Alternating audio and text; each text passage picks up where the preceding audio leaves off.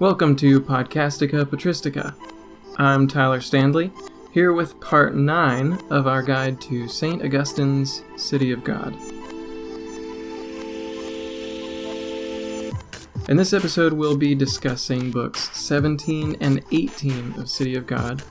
And in these books, Augustine is continuing a line of thought that he started in book 16, and that's where Gerhard discussed in part 8 about how Augustine began tracing through the Pentateuch, the first 5 books of the Old Testament, really focusing on Genesis, where Augustine wanted to look at every event that happens and trace the city of God, the development of the city of God and the city of man through that narrative. And in this passage, in these books, Augustine wants to continue, and he picks it up with the prophets, which really encompasses everything after the Pentateuch, and he just wants to look at sort of random prophecies that occur in the rest of the Old Testament. And remember what Gerhard discussed last time about how Augustine is trying to develop a way of interpreting Scripture. As we've discussed from the beginning of our guide to City of God, Augustine sees everything as interconnected. Theology and Scripture and ethics are all interwoven with this concept of the City of God. He's developing his understanding of what is humanity and how does it exist in a world with these two very separate worlds colliding. And so he looks through the Old Testament and finds how the city of God develops within the city of humanity by looking at Israel's story. And so interpretation is very important there, and what Augustine wants to do is see, as Gerhard explained, Augustine wants to hold together these two ways of reading Scripture: the literal, which sees every event as an actual historical event. It's a true history of the world, of the people of Israel. And on the other hand, he wants to see the spiritual meaning of it, the allegory. So, for instance, Gerhard brought up the ark, Noah's ark. Augustine believed that when the author of Genesis wrote down the story of Noah's ark, the Holy Spirit, who was working through that author, had in mind at that moment Jesus Christ. The Holy Spirit had in mind the church, which would come, all those years later. So Augustine sees these both as integral, as necessary. And so when he gets to book 17, he brings that up again. You know how Augustine is. He wants to continue to explain and continue and continue and continue. So he brings it up again and he says, look, we can't go too far one way or the other. We can't say that every story is only literal, that it's only history. We also can't say that it's only spiritual.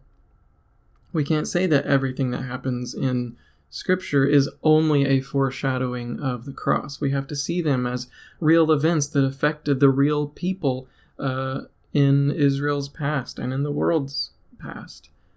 So when he picks up the prophets, Augustine says the prophets were as interested, if not more interested, in telling the future than they were with telling anything else. Basically, he thinks, 80% of the time that a prophet picks up the pen, it's going to be telling events that happen in the future. Now, would it be the historical, literal future that affects just the people of Israel? Would it be the spiritual future? Would it be foreshadowing of the church, that is? And Augustine, again, says we can't go too far one way or the other. We need to read critically and thoughtfully. We need to understand what's going on in the context of each passage and learn, is this about history, or is this about the church or Christ or the end of the world even? And I'll just be honest with you, interpreting Augustine's understanding of how to interpret Scripture is itself more difficult than interpreting Scripture. So, given that, let's look at a few examples of Augustine's threefold interpretation: the literal, the spiritual or allegorical, and then both. On the literal side, we might look at the promise to Abraham that the people of Israel, that Abraham's descendants, the people that would be Israel, would conquer and inhabit the land of Canaan. You know, from this end to that end, they're going to have this whole land. And Joshua is the one that's going to conquer it. He's going to take this land for the people of God. Well, that doesn't happen under Joshua. Joshua starts the process, but Augustine says it isn't fulfilled. This prophecy, this promise of God isn't fulfilled until we get all the way to David and his son Solomon. Now, sidebar, even then, they don't even extend to all the regions that God supposedly told Abraham they would get to, but that's another discussion. Augustine says, this was a prophecy, and our way to interpret this is not to see it as a spiritual prophecy, we're not looking for spiritual meaning here, but literal, historical.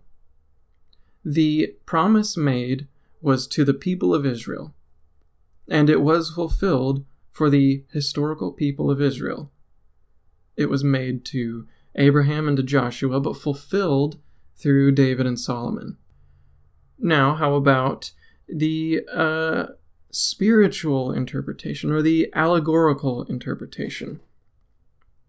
Well, we can look at the woman Hannah, who in the book of Samuel, she is Samuel's mother, and she's a barren woman, and she goes to the temple to pray, and she says she will give her son to God, and the Lord hears her prayer and gives her a son, and she indeed gives her son to God, and he becomes, one of the greatest prophets of the Old Testament. Now, when Hannah is praying for God to give her a son to overcome her barrenness, she gives this beautiful, poetic prayer, and it reaches a bit beyond her situation. And Augustine brings this up. He says, there's a passage where Hannah says, "He has made weak the bow of the mighty ones, and the weak have girded themselves with strength. Those who were full of bread have been reduced to want, and the hungry have passed over the earth, because the barren woman has given birth to 7, while she who has many children has become weak." So Augustine asked, had Hannah herself really borne 7 children, although she was barren? Augustine says this is a key.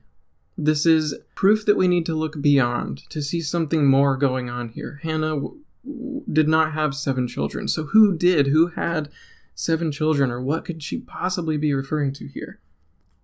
It must be the church.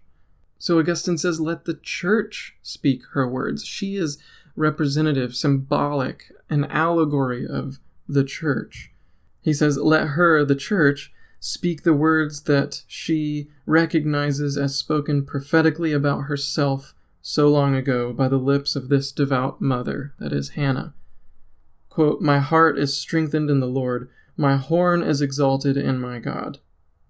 So in this passage we see Augustine arguing that it could not possibly refer to Hannah herself, to Hannah's situation. It must refer to something spiritual. It must refer to the church.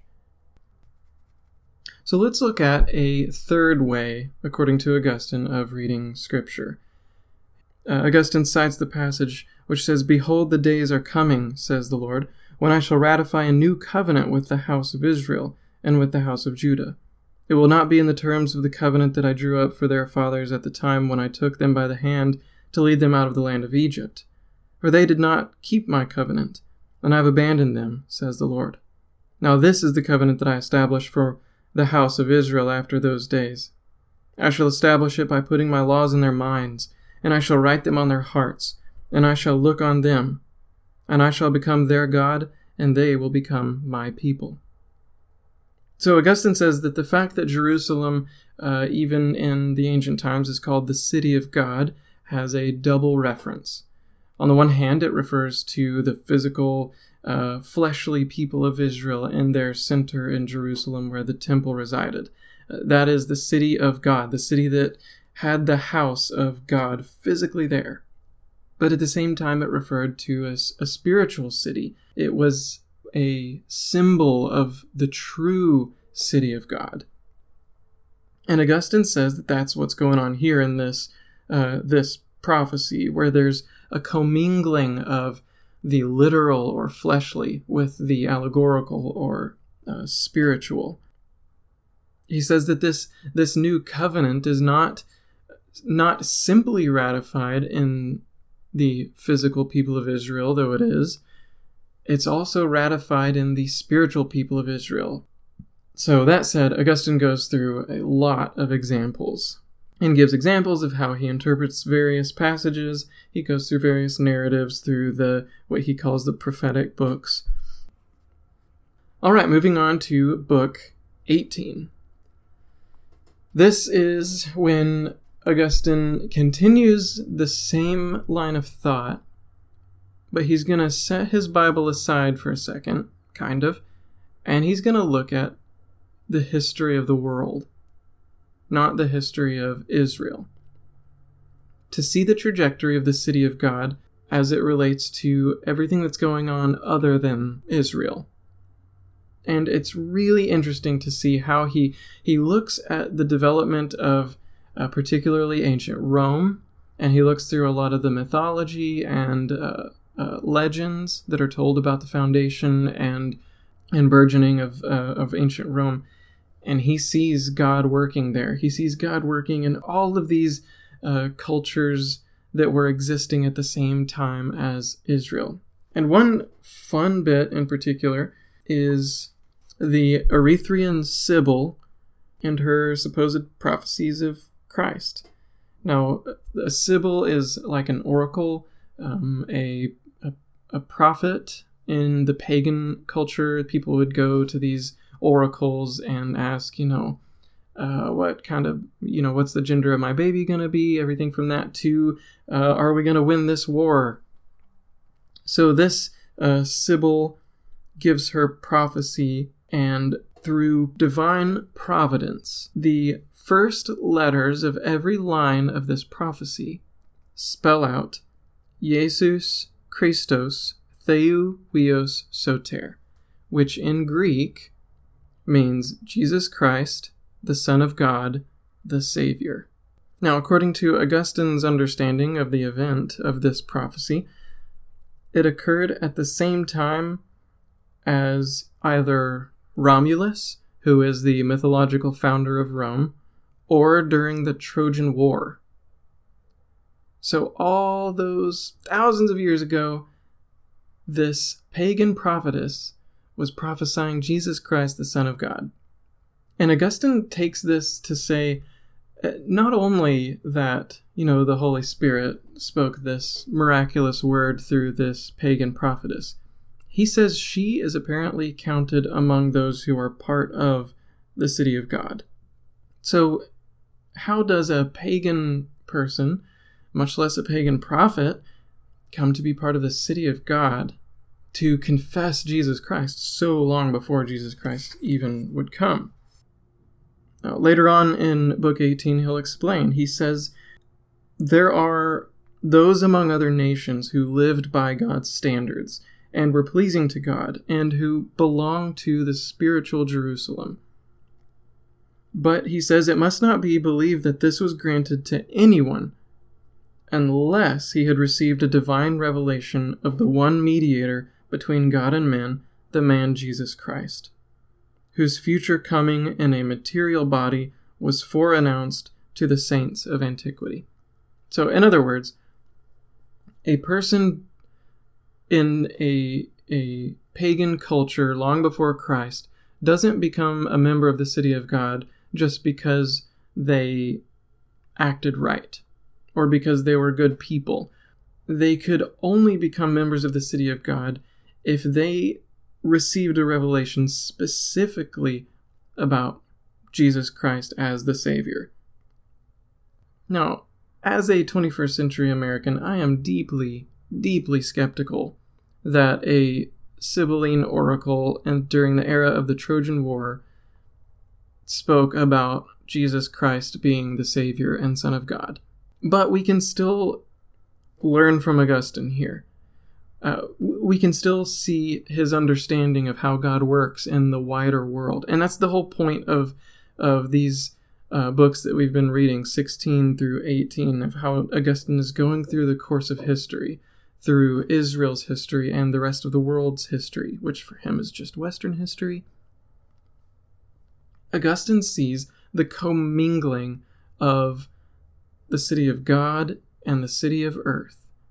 It's even in his interpretation of Scripture and his interpretation of world events, this commingling of fleshly and spiritual. Everything is covered in this way of seeing the world. His lens, one eye is the city of God, one eye is the city of the world, and everything is colored through that understanding.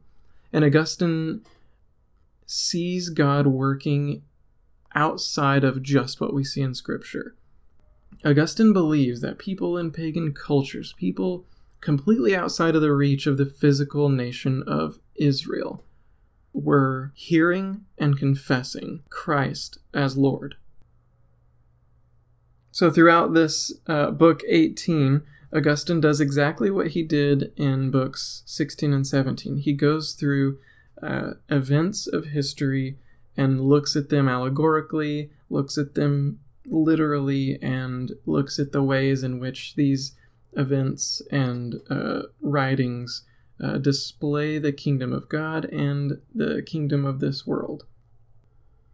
And in his conclusion of Book 18, he says that what he has done in these books is to show the development in this mortal condition of the two cities, the earthly and the heavenly, which are mingled together from the beginning to the end of their history. He says these cities both alike enjoy the good things or are afflicted with the adversities of this temporal state, of mortality. But he says, but they have a different faith, they have a different expectation, a different love, until they're separated by the final judgment, and when they each receive their own end. And the ends of these two cities is the subject of the next discussion. Now let's think about this a little bit more practically. We see the city of God and the city of humanity both existing at the same time, in the same realm even. And think about Anabaptists, like the Amish or Mennonites, people within that stream of thought.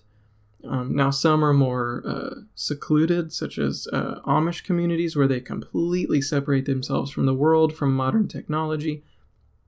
And more progressive Mennonite circles, they'll be, pretty involved in the modern world. But the central idea that kind of forms these communities, that drives them, is the idea that the city of God is totally separate from the city of the world. We're in the world and not of it. And so that means we completely embody and act as the city of God here and now. That's why they're, for instance, pacifist. In the city of God, we don't harm one another. We don't shed blood. That's what the world does. That's what the fallenness of the world leads us to do that. And as regenerated believers who have been cleansed by the blood of Christ, we don't have to do that anymore. So we don't shed the blood of others. Now, Augustine sees these two as commingled. The city of God and the city of man are commingled, and so separating them is much more difficult. Augustine talks about how even within the church, there are unbelievers and people who are of the world. Augustine even says in the books that we just talked through, he speaks of heresy and how the church needs heresy within it. Heresy helps us to distinguish the truth from the lie. It helps us to see the ways in which, Satan tries to manipulate us. And so he sees these things as commingled to the extent that there is a way for the city of God to wage war, to shed blood, to take another person's life.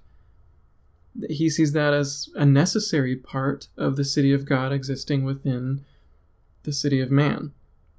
And so this is a way that the debate over how does God interact with the world, what does it mean for the church to exist within the world, is incredibly important and incredibly practical. So Augustine is, one of the first and is still probably the best guide to helping us understand how to think through the implications of living in a world where the city of man and the city of God meet. Are they commingled? Are they fighting against each other? Those are debates that we can still work through. But Augustine has given us a foundation and language to use when we talk about this. He's given us a pretty good starting point. So whether you agree with Augustine that these things are as commingled as they are, or whether you're more on the Anabaptist end, where you see these as totally separate and impossible to mix, I think Augustine is probably our best guide to this discussion. And in the next section, we will discuss the end, the ultimate goal and summation of these two cities. So until then, best of luck as you try to make your way through this incredibly dense book. Or you can just listen to our guide and you won't have to read it.